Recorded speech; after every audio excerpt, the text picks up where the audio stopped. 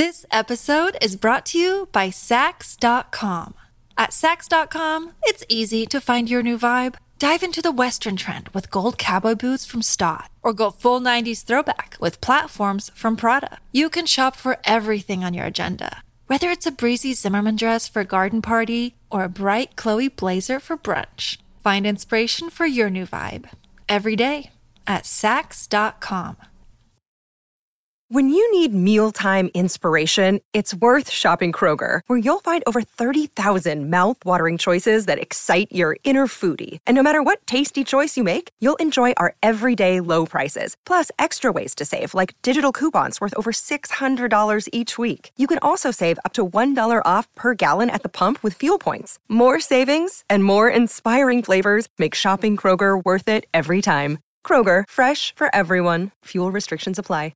Hey, it's Ryan Reynolds, and I'm here with Keith, co-star of my upcoming film, If, only in theaters May 17th. Do you want to tell people the big news?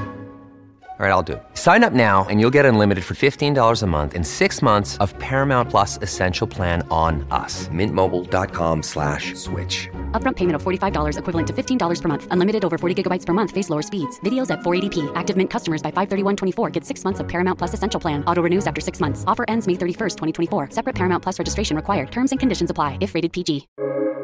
Welcome to the New Books Network. Welcome to New Books in Psychoanalysis. I'm Isaac DeVries, your host for today's episode. Today I'm speaking with Juliet Mitchell about her recent essay, Louise Bourgeois and Sigmund Freud, Passage Dangereux, The Girl in Psychoanalysis and Art. Her essay was published in 2021 by Yale University Press in a beautiful book to accompany the exhibition of Louise Bourgeois' sculptures and installations here in New York City at the Jewish Museum. Both the exhibit and this book share the same name, which is Louise Bourgeois, Freud's daughter. My distinguished guest is Juliet Mitchell, who is a fellow of the British Academy, professor emeritus at the University of Cambridge, research professor emeritus at University College London, and emeritus fellow at Jesus College, Cambridge. Am I saying that? Is it Jesus College? Yeah. Is that right? After and alongside a career as a lecturer in English literature, she trained as a psychoanalyst and became a member of the British and International Psychoanalytical Societies. Before training, her introduction of psychoanalysis to emergent feminism culminated in Psychoanalysis in Feminism, which was published in 1974, which argued that Freud's work described the unconscious embedment of patriarchy in our sexuality. Juliet Mitchell, welcome to New Books in Psychoanalysis. On New Books in Psychoanalysis, we always start with the same question, and then our conversation unfolds over the remaining 50 minutes. And that first question is, to the extent that one can know their motivations, what motivated your writing this essay? I had done quite a lot of reading, living in Louise Bourgeois' house in Manhattan. I read in the archives a lot of her work and just found that though her book by Mignon Nixon had talked about how psychoanalysis could help us understand Louise Bourgeois, and what Louise Bourgeois then contributed to psychoanalysis was indeed the aggression of women. I actually found that was marvelous. I totally agreed with her, and it's terribly important. But I wanted to go further and look at sexuality along with aggression. So, in other words, what would subsequently have been called in Freud's work the life drive and the death drive, or in Louise's work, the use of male hysteria and female hysteria, and also her relationship with siblings, which I was working on very full time. So I've learned an enormous amount, not only from her writings, which have more and more been revealed, which Philip Larratt-Smith is working with, but from her sculptures, by just looking at what she was doing with her art to help psychoanalysis look at something differently about a girl's Oedipus complex and a girl's sexuality. Did you say that you were living in her home? When staying, yes. There's a wonderful flat at the top of her house where you can stay if you're working on the archives, and they are very generous to you. And so, yes, I stayed in her. So it meant that I could walk around through her bedroom where she lived among her books, her kitchen, which was just not really a kitchen, it was a little galley where she wrote and painted on the walls wherever she was. Yes, marvelous experience to live there. But I didn't live there, I stayed there. And this was after she had passed? Oh, yes. What was it like? It's a brownstone, in a very nice brownstone. Well, there's two now because they've got one which they open to the public, and one which is her private house, kept as her house. So it makes a big brownstone with a terrace off the back and straight onto the street at the front. I heard that she had gutted the kitchen right afterwards, and that was somehow symbolic of her rage against the domestication of women. Her kitchen, I think, there's nothing there. She just uses one ring to cook herself enough food, and it's really what she did in reversing her experience of being trapped as a housewife in those early paintings of a woman in an actual house with arms and legs coming out of the house. And she said afterwards, later, that she said she wanted to make the house look after her rather than her look after the house. And that's exactly what it does. The house is part of her work. It's incredible. I've seen the pictures. I haven't been yet. It just seems like the space had become an expression of her internal world. And is that what you found? An external world. I think the one was the other, in a sense, because she had those wonderful open houses for people to come and talk to her on a Sunday, and she just sat in a very modest way behind a small table, and people could mill around and talk and ask her questions and things. So I think her external and internal life wouldn't really have been separated in that sense. It helped. She lived her art, and her art lived her. Yeah, I think I've seen, actually, there's some videos on YouTube that one can pull up and watch her interacting on these Sunday salons. I'm not sure if they were part of I can't remember if they were part of the Spider, the Mistress, and the Tangerine film, or if they were separate film footage. But in any event, there's some of them on YouTube. Have you seen those, by the way? I tend more to go for people's recollection. So Mignon Nixon, for example, met with her and did her book totally in conversations with her and from her own research, her own scholastic research as well. So I don't do much with YouTube and things. I just like to read books and see and talk to people. So speaking of the texts and books, what's the story of these texts that were discovered? I think they were in 2003. Is that correct? When the first set of texts were found? I can't remember the exact dates. Jerry Gorovoy, who's more than her assistant, her companion, her friend, and on whom she was totally dependent in an egalitarian way, but using him wonderfully. Can you still hear me? Because my screen's gone blank. Oh, good, that's fine. Yeah. No, my screen's gone blank, but that's okay. I hear you wonderfully. Good. Okay. Well, he came at 10 o'clock every day, 6 days a week, and that was so important to her. And he is a part of a lot of her works, like the very beautiful ones on Hysteria, the Arch of Hysteria in bronze, and the hands, which have got all the things of hands. They're his hands and her hands. And he's just terribly important. I've forgotten now what your question was at that point. Sorry, because my screen went blank and I went blank for a moment. No problem. Well, I was asking about the texts. The yes, exhibit. No, they were sorting all the texts. So there was this whole wall of sorting that Maggie, the person who was doing it, a lot of the work had produced, and I read as much as they'd got. And then at a certain point, Jerry found a whole lot more loose page writing, and Philip, who we had hoped to be with us on this conversation, he is still working, producing books of her writing now, seeing her as a writer.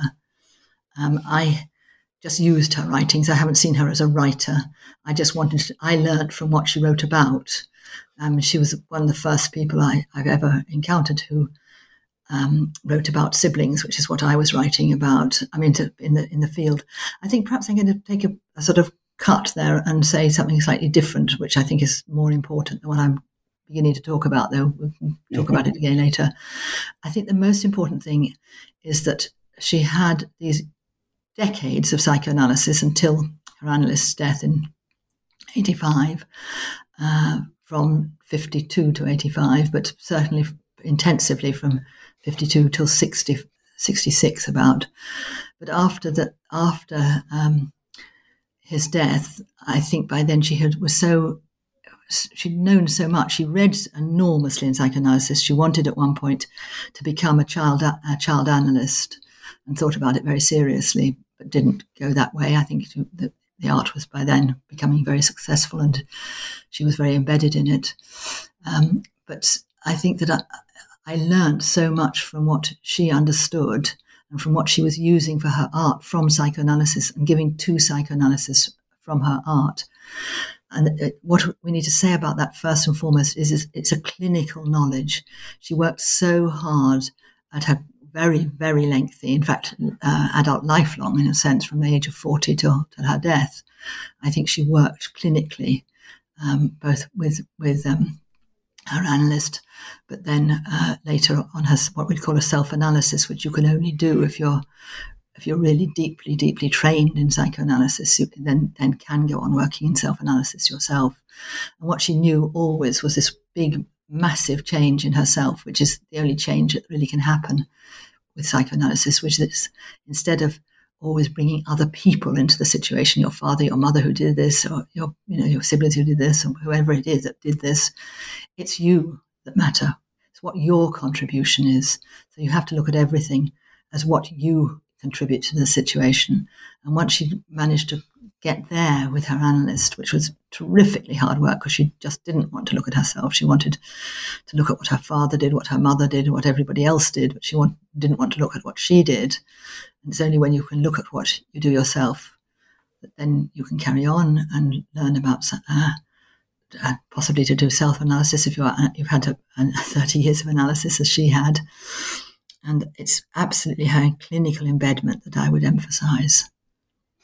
So her, like when you were looking at the texts, it's the clinical aspect of her writings that stick out to you? Those are her writings in a sense. I mean, she read enormously, but the reading that she did, I mean, she read everybody. We all have to read, basically. I mean, her library is extraordinary. You should look at it. It's fascinating. And I know, and you can see she's marked things up and she's noted very embedded in the reading, but that fed into her clinical experience. I'm wondering what Louise, the person, and through these writings, how did she speak to you as a woman and as an analyst? I wish I'd met her. I very nearly did meet her. I was just about to meet her when she died, in fact.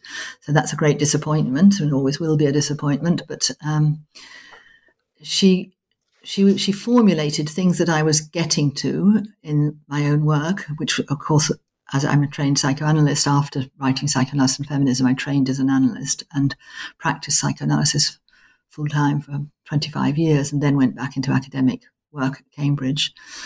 Because I'd gone into it because I wanted to see where all the ideas came from, which indeed you do when you work clinically. And then after 25 years, I thought I needed to actually also look at it more academically as well. So I went in to teach it. And many other things happened in the meantime too. Most obviously my contribution to the rise of second wave feminism and my setting up a gender centre in Cambridge University, which is flourishing still. So a lot of what I was interested in, she was already interested in. So she was there before me. And so when I went to what she understood, it was fantastic. It was like confirmation from somebody who'd not only been there, had that thought, had thought it in her own way with her own context, which of course was an art context, which mine wasn't. I've done a fair bit of writing on art since, but at that time I wasn't, and I'm still not an art historian or an artist. So she did it through her art.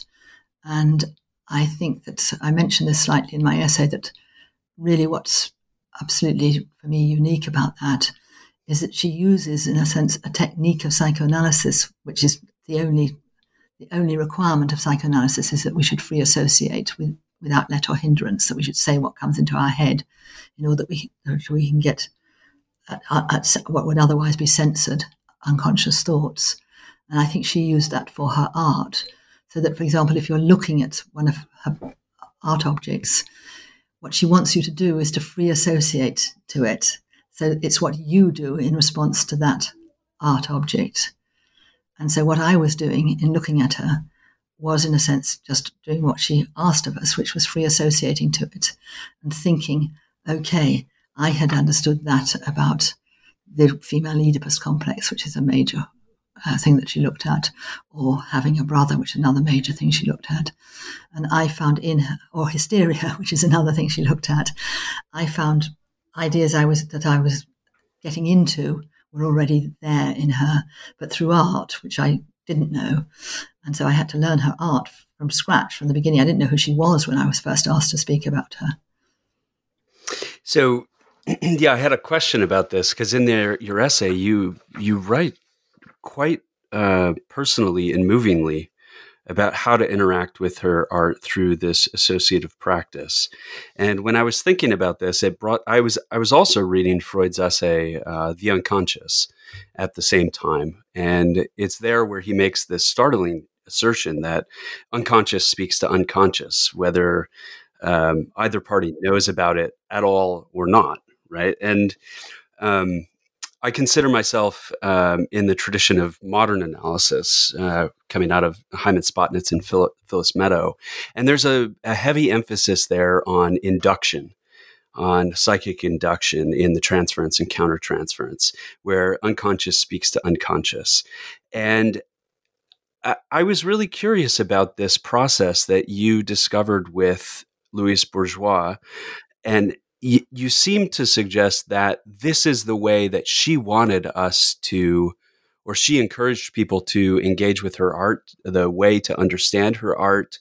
And it sounds like it's the way that you came to experience and understand her art. I was wondering if you could take us a little bit further into that and describe what the process is like. Is it different than what one does in analysis? Is it the same? Well, in a sense, you've hit on the question that I was asking myself in that essay. I think when I'm writing something always new comes up to me, and that was the new thing that came up to me for that essay. Because what I was really asking was, is she asking us to free associate to her art? So she's not asking us for her to tell us what she means. She's wanting to see if we can free associate to what she has produced. They're her associations, which should elicit our associations. And my question was, is that the same that we then look at the art? The art invites us, the art itself invites us to free associate. Is that a possibility? And that was really a question to myself, which I've asked in that essay. And I tried, yes, a personal instance. I tried it with the couples because I knew something about where they were in the church. If for our listeners, it was couple one that you... Yes. Well, right. there were more than there was couple one that was on display. First of all, where I live in Cambridge in England, there's a lovely place called Kettle's Yard, which I adore as an art house, an art exhibition space. But it was a cottage where you could always go and sit and just look at all the art and all the art books and things. It's been a beautiful place to be. And they had an exhibition in which of her work. And that was there, and I was looking at it there. And then I saw it again up in Edinburgh in Scotland, in both cases with two different friends. And I was actually hearing their observations of what we were looking at. They're two very different friends. And then thinking, well, I'll try it for myself, because the church where it was hung originally was one just beside where I actually nursed on Friday nights, Saturday nights and Sunday nights when being a graduate in English literature, I had to get clinical experience before they would accept me for training as a psychoanalyst. And I would write off to them saying, well, if I did this, and I'd cite something like, could I be a student counsellor? And they'd write back saying, we'll ask at our next meeting in 3 months' time. And then I woke up one morning and thought, oh, wait a minute, they're asking me to do something I've never done before. And I thought, well, what have I never done before? And I thought, well, even as a little girl, I never wanted to be a nurse. So I wrote back and said, if I became a nurse, would that count as clinical experience? And they didn't wait for any meetings. They just wrote back and said, yes. So then I got just an ordinary nursing job, wearing black tights and black lace-up shoes and a little white cap and a black belt and a white coat, and was just an ordinary nurse. But I could only afford that because I had to pay for my analysis as a trainee analysis. I had to pay for that at the same time. So I could only afford to do that nights on weekends. And the church was next door. And I was in, I can't remember what they call it now, but a psychiatric ward in this ordinary public health hospital. And I could sometimes take some of the patients out for walks. And one of the places we used to walk was this church and graveyard next door to the hospital. And that's where her sculpture had been. So it was through the associative process to the sculpture that you actually... I use that to test myself. Uh-huh. I think, is she asking us to free associate ourselves to the sculpture, to join her free association to it in producing it, which is part of her artwork, and therefore can art do something comparable to something clinical? And that was my question to myself. And so I did it as a test on myself to see if I could free associate to it, because I had lots of associations to it, many more than I put into the book. I think, incidentally, it's why you get so much humour in her work, because, once you start really free associating, something very funny comes up. You just start laughing or crying. All sorts of emotions come up. It's about emotions, I think, in the response. And of course, I don't know in your training, but in my not just my training, in my practice, I find that the fact that if we make interpretations and these aren't felt emotionally, they'll completely have no impact at all. It's only when we emotionally experience what has been told to us, interpret in language, it's only then that they have meaning for us. And of course, emotions are not the same as the unconscious of language. So I think that she's contributing something. This is something now that I'm working. Well, I'm thinking it's not in the essay, but I think she was also working very much in being so interested in herself as a girl. She was also working with herself as just having these associations to her own work. I want to move us along because of time, but I'm wondering in Can I ask you what time we stop, just so that I know when we're coming to an end? Yeah.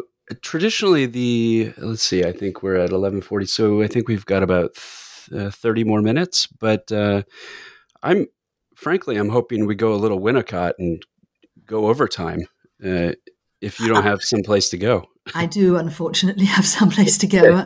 I mean, we can do it again at some point if you'd like it at some point. I'd love that. But so one of the exhibits in that was up here at the Jewish Museum, and also a central piece of your essay, has to do with her installation or her sculpture, The Dangerous Passage. Yes. And you seem to suggest that there's something going on here that not only challenges but transforms psychoanalysis. I'm wondering if you could talk more about how you see her challenging and transforming psychoanalysis. What do you have in mind? Oh, lots of things in which she's really saying something quite new. For example, if one works in the field of hysteria, one can't help being struck by how male hysteria keeps appearing, from all through history. It's appeared and always disappears. And it was Louise who put her finger on it for me. I noticed it and been interested and thought about it, but why is it keeps disappearing? And basically she says, well, for men, it's what we would call, well, for women, it's ego-dystonic. We can't make what the hysterical woman wants is it to be all about herself and herself to always get what she wants, which is then never quite what she does want. But for men, it's not ego-dystonic, it's ego-syntonic. In other words, men are always talking just about themselves. All men want is about themselves all the time. And if they don't get what they want, even if it turns out to be not what they want, but if they don't get what they want all the time, then they make a hysterical scene. And so it's dystonic for women and syntonic for men. And to me, that was a brilliant way of, and quite funny and humorous way of perceiving it, that, that her husband, when he was still alive in her marriage, if he or her sons didn't get full attention, then there was a scene about it. If she made a scene about getting full attention, which she did, then everybody saw her as disturbed and hysterical. Right. So it was a personal experience of hers that she just eventually was able to put very humorously. I could give you other instances. Now they're not coming to me, but they'll come to me in a moment. But that was there are many places. Oh yes, when I first got interested in siblings, and actually that was before I read, or before I watched and read and looked at her. So I had already written about it, as I had about hysteria. But she summed it up so well. In terms of what turned out to be a tragic situation of her own younger brother, and her own terror that he became effectively schizophrenic, and she was terrified that she would be. She saw it sort of crazy too, and she had lots of dreams and lots of feeling about it. And but what she said that was sort of new for psychoanalysis, and what I've since just written another book, just finished now, another book on, is that psychoanalysis doesn't look at sibling relations; it only looks at parental-child relationships. And I've just finished a book which my psychoanalysis and feminism was about patriarchy. The book I've just finished is about fratriarchy. It's about siblings. Did you want to say more? Well, it's the dominance of men, again, within the fratriarchy, of course, but that's not what the whole book's about. The whole book is looking at what I call the horizontal axis of psychosocial relations, which lead on to marriage, friendship, war, enemies, etc. And that's where, for example, we really find violence against women. I was talking about violence against women just 2 nights ago on Zooming Peru. Well, I was supposed to be in Peru. I was supposed to be in Lima, and to my great disappointment, had to Zoom it. But talking about that, and she had got there to the importance of lateral relations on a horizontal axis. She'd got there, and so I was able to use her work again. So so much she got somewhere. She just got there she worked so hard. She said, as I say in my essay, why don't people see that my tenacity is a good thing? Tenaciousness is good. And that's identical to what Freud said about himself, that he was a conquistador whose main characteristic was the tenacity with which he worked at something. And, they both of them were capable of changing their minds, because that's what you do if you look at something. It seems something at the beginning, and then it begins to look like something different, and then it looks like something else again. Then you go back to what it was at the beginning, and you just keep on. You don't stop. And she shared that characteristic with Freud, that they were both extremely tenacious. This episode is brought to you by Saks.com. At Saks.com, it's easy to find your new vibe. Dive into the Western trend with gold cowboy boots from Stott, or go full 90s throwback with platforms from Prada. You can shop for everything on your agenda, whether it's a breezy Zimmermann dress for a garden party or a bright Chloe blazer for brunch. Find inspiration for your new vibe every day at Saks.com. Another day is here, and you're ready for it. What to wear? Check. Breakfast, lunch, and dinner? Check. Planning for what's next and how to save for it? That's where Bank of America can help. For your financial to-dos, Bank of America has experts ready to help get you closer to your goals. Get started at one of our local financial centers or 24/7 in our mobile banking app. Find a location near you at bankofamerica.com/talktous. What would you like the power to do? Mobile banking requires downloading the app and is only available for select devices. Message and data rates may apply. Bank of America N.A., member FDIC. Look, Bumble knows you're exhausted by dating. All the, must not take yourself too seriously, and 6'1" since that matters, and what do I even say other than, hey? Well, that's why they're introducing an all-new Bumble, with exciting features to make compatibility easier, starting the chat better, and dating safer. They've changed, so you don't have to. Download the new Bumble now. Yeah, I picked up on that in your essay, and I picked up from her writings and also the video footage that I've seen of her, and certainly the way that she went about her analysis as well. Tenacity for her was an expression of her aggression, which unlocked her sexuality, it unlocked her art, it made possible her analysis. I mean, she does come across as one of the most tenacious people, although I didn't meet her, that I've encountered. And I think some of this tenacity comes out in the actual installation and sculpture, The Dangerous Passage. And I was wondering if you would be willing to talk about what she does there with the Oedipus complex. You seem to suggest in your essay that she really gives us the girl, the sexual girl, in a way that other authors, other clinicians, other theorists, Freud himself, they didn't get. And I see this, in your essay, it seems to be one of Louise Bourgeois' crowning achievements, her contributions to psychoanalysis, but also one of the moments in which she changes and transforms it. Would you speak on what she does with the Oedipal complex? Yes, you see, again, it's something that, having been interested and written about it and thought about it, I again found in her, if you see what I mean. It was terrific. And it is what I think made for what other people would call a cure. People didn't think she was cured because she destroyed her work quite often, smashed things on the ground and had temper tantrums.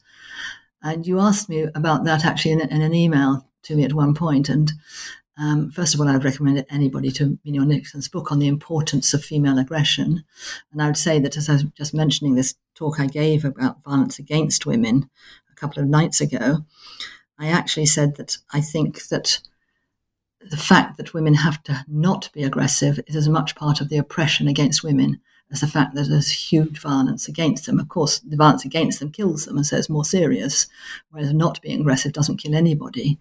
And when you were saying that, I think you said that everybody always thinks she's just appallingly aggressive. In fact, one of the most scary things I did, I stood up at a huge celebration in New York, in the most wonderful dinner onto the Hudson, and her eldest son had spoken about how difficult it was she was as a mother and how aggressive she was, and I got up and spoke about her aggression and that it was perfectly legitimate. And I was so nervous doing that, and nobody spoke to me afterwards. So, one person did afterwards. That's not true, but anyway, aggression is incredibly important for women because without being able to be destructive, how could you ever be an artist? So if people say, why aren't women great artists? Well, A, they are great artists, but B, they also might be very inhibited from being great artists because as women, we're not supposed to be aggressive. And of course you have to be aggressive because you have to destroy while you create. It's part of creation is to destroy.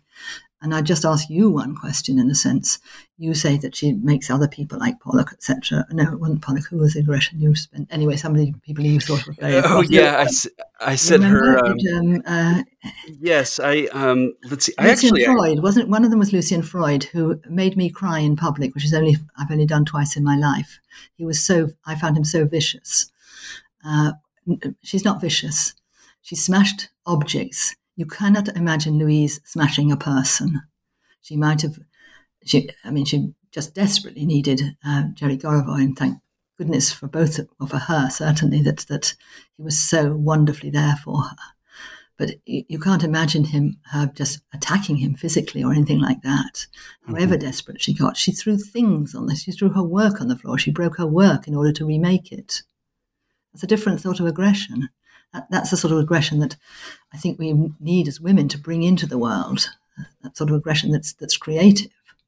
And I think her aggression was creative. Right. I mentioned, I had read Mignon's her essay on rage and aggression in Philip's book, Return of the Repressed, which also has your essay, I think, or at least an essay that you have on her sublime jealousy, which is where I think some of this work on siblings was in the background. Definitely, yes. Anyway, I love the essay by Mignon, and what I had said to you was something that I actually got from my supervisor and our editor-in-chief here at New Books in Psychoanalysis, which was that, nobody wants to touch her rage, her aggression. And she described it as volcanic rage and aggression. That's how she described her unconscious. And I said, it doesn't seem like it's been adequately attended to in the literature. And I asked, I said, I think she makes Francis Bacon seem like Calder, which actually is a comment that I had gotten from Tracy. But I had a number of patients who went and saw the exhibit, and one of them came back, and he's this guy who, all he wants is like a Kantian sublime experience. He wants to be able to sit in front of of a piece of art and just kind of take it in and have this glowing, oceanic experience. And he came back to session after seeing the exhibit over the weekend, which had the destruction of the father and the dangerous passage, as well as a number of her other sculptures on display. And he hated it. He could not sit there. He could not take it in. He could not, he couldn't be with her work. It made him physically uncomfortable. And it had to do with her aggression. It had to do with her rage. And I wondered if you wanted to say anything more about the role, the necessity of aggression, the necessity of rage, not only in analysis for everyone, but also for women. I know that you were just speaking about it a bit, but I wondered if you wanted to say more about the importance of aggression, what role it has to play, what role you see it playing now in people's individual lives, but also more broadly for the women's movement. Oh, I think Greta Thunberg is my heroine in this at the moment, because I'm very, very involved in one small personal way, in the horror of the climate situation. And I think when she was at the co-op meetings that we've just had in Glasgow, she's very, very brilliant. Autistic she may be, but she's extraordinarily clever, really, really clever, interesting, intelligent woman, young woman, very young woman. And she was asked about this, and she said, look, I'm afraid we're right to be angry. We've got to be angry. We mustn't hurt anybody, but we've got to be angry. This is something to be angry about. And the fact that people are just going blah, blah, blah, talking there, and half the time actually they're not telling the truth and all the rest of it. Not that she said that, but I think that when there are things that one should be angry about, one should be angry. It's as simple as that. And it's a patient, you said, I think it was. Is it a patient who hated it so much? Yes. Anyway, yes. Yeah. When I was first asked to speak at occasion on Louise Bourgeois, it was at the Tate Modern, and it was this huge retrospective of her. And there was a small day conference beforehand, and the exhibition wasn't open, so I hadn't been able to see it. I didn't know who on earth she was or what she'd done really at all. Her gallery in London, Houser and Worth, was closed. I managed to see something in what was left of the British Library when it was still a proper museum and had one room. And there were four pieces, I think it was 4, possibly 5 pieces by Louise with Francis Bacon in the Tate Modern. And the first one I looked at was Amoeba. I don't know if you can see it, but perhaps you can show people. I don't know. But anyway, look at Amoeba. It's everywhere. I hated it. Absolutely hated it. I went on and I liked Villette, and I was quite interested by the two other ones. I won't go into them now, but anyway, I hated Amoeba, and I thought, what do I do? Because I just hate this.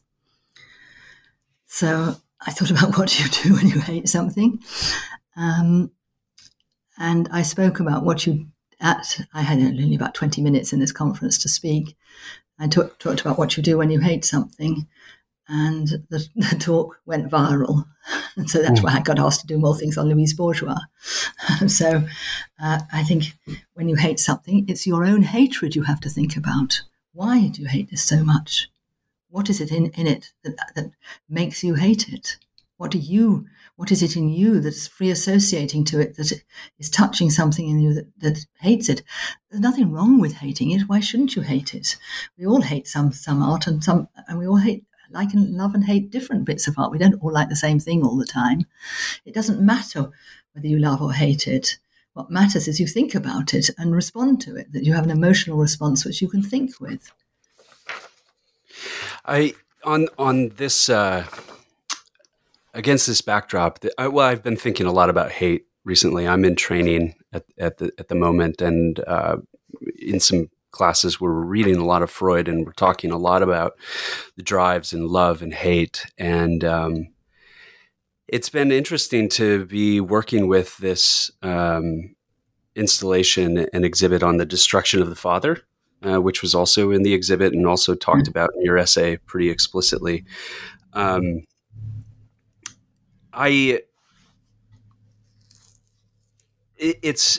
It's a pretty liberating thing to be able to hate one's loved objects as well. And I was wondering if you would like to speak a little bit about the destruction of the father, the installation, the piece of art, what it has to do with psychoanalysis, what it's meant for you. Well, I think it's about her relationship with her mother as much as with her father, because I think it's through that she gets into a touch with a very positive relationship with her mother, which she writes about a lot too, as well as puts into her art, of course, into Maman and all the other amazing ones about her mother's clothes and her mother's tapestries and what her mother does, etc. And with her siblings too, because though it also, I think, subsequently, it enables her to change her relationship with her father, because they gobble him up, basically, and laugh about it. And that's there, as well as, in destroying him, there's a good side to destruction too, which is that, as I say in the essay, we say to children, I'm going to gobble you up. And they think it's very funny and lovely, because after all, they've gobbled up their mother. They've gobbled up her milk and everything. And so gobbling is a love-hate relationship. Not one or the other, it's both. And I think that Louise is very good at both emotions, and that's because she's so in touch, as she herself would claim, so much in touch with the unconscious. And of course, we don't have contradictions in the unconscious. We have things that are identical, they're the same. So love and hate come together. They can happen simultaneously. And I think that's what is going on for me. There are other things going on too, and it's been brilliantly written about. But we all take what we associate to it, and for me, it's both. It's the beauty of it. It's because it's rather beautiful as well. I mean, aesthetically beautiful.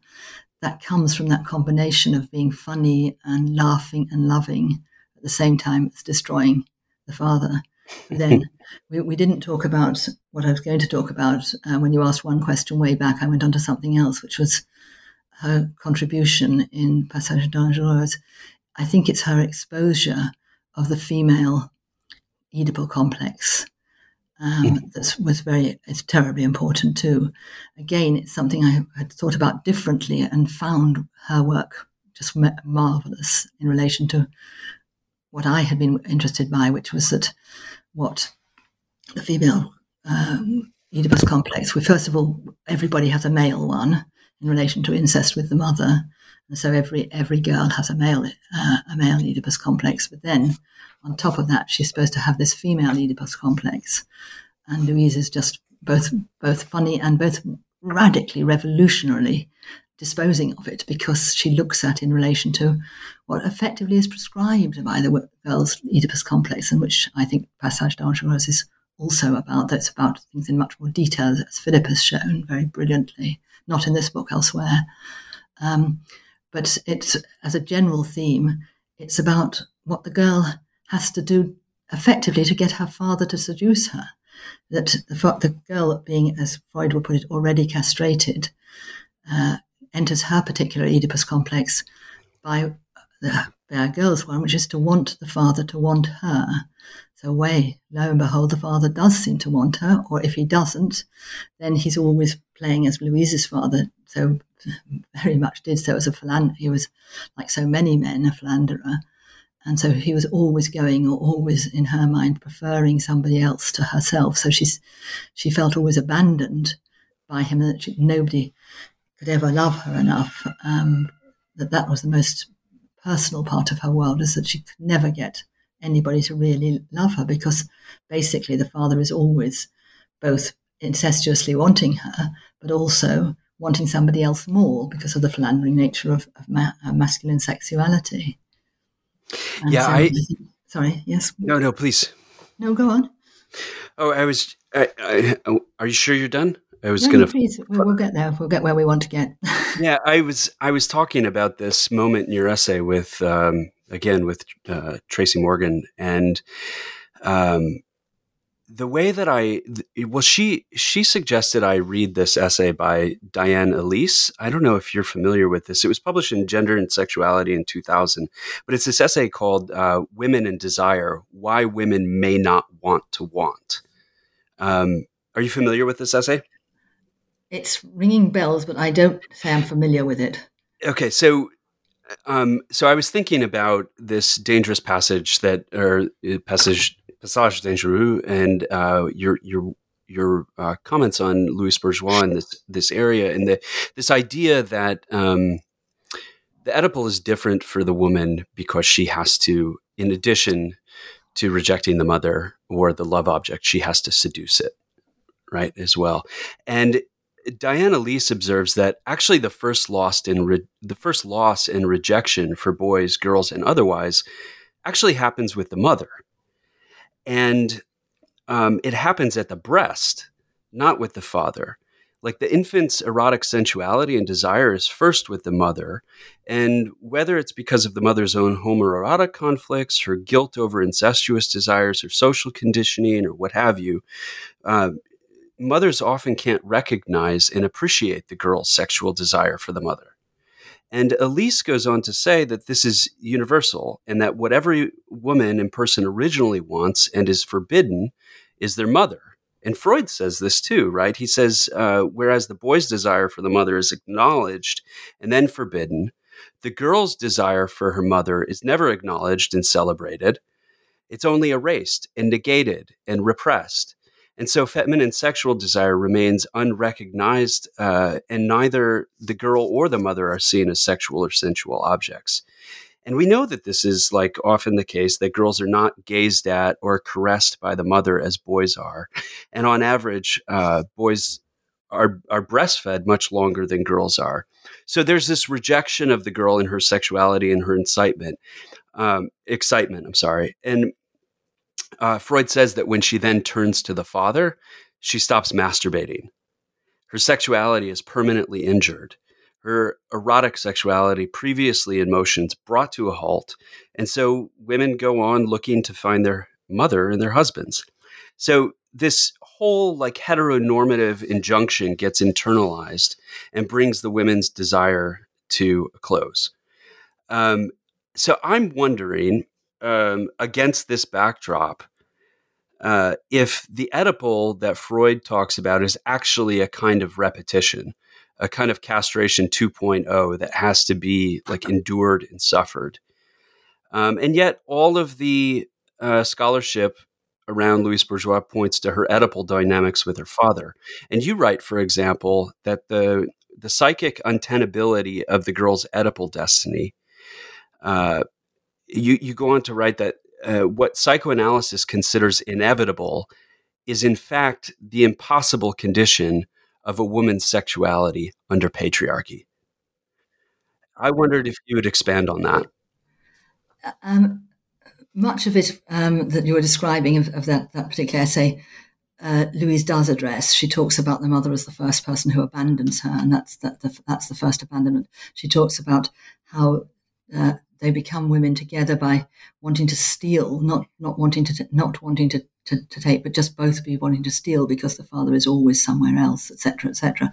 A lot of that is in Louise's work. A lot of it's around. I'm not disagreeing with it, but it's not what to me is important. What to me is important is that psychosexual aspect of society, that's that thing that divides our unconscious from our conscious, our preconscious, is the prohibition that you're not allowed those forms of excess sexuality which go under a collective name of incest. You're not allowed those forms of killing that goes under the name of murder. You can fight in a war. You can have all sorts of, you can, as I say, be a philanderer, etc., etc.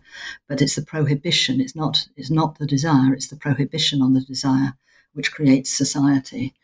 And so what you've got is a situation which differs between men and women, in which the male, and that goes for the girl, the part of the girl that has the same male psycho, same as the boy's male sexual case, goes under the prohibition of no incest, no murder. But the girl's prohibition, if you're looking Oedipally, isn't there. You're not prohibited sex or not prohibited murder with the father or mother. The prohibition is missing. So my work is on, actually there's an earlier prohibition, which I call the law of the mother. And that's what enables the girl as a sister, not as a mother, but as a sister, to have a prohibition which makes her part of society. So I'm interested in a different aspect of it, which is missing, I think, in that essay. And therefore, if you don't put it in, there's some things that are, there may be universal experiences, but they're not universal requirements or laws. Those are prohibitions against incest, and again, they're the only things that produce, with the Oedipus complex, they produce repression.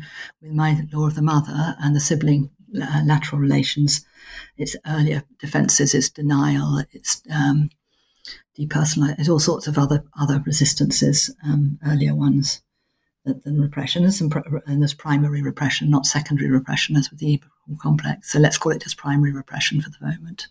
Got it.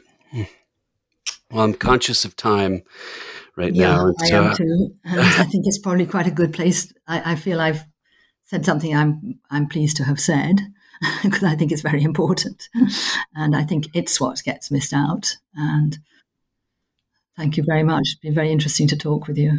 Yeah, thank you so much for your time, and thank you for being here as a guest on New Books in Psychoanalysis. I am Isaac de Vries, and until next time, this is our show for today. Thank you. Thank you. Thanks a lot, Isaac. And thank you very much for the Almodovar reference, which I haven't looked up yet. It sounds wonderful. You're welcome. Okay, we'll talk soon. Bye-bye. Yeah, take care. Bye.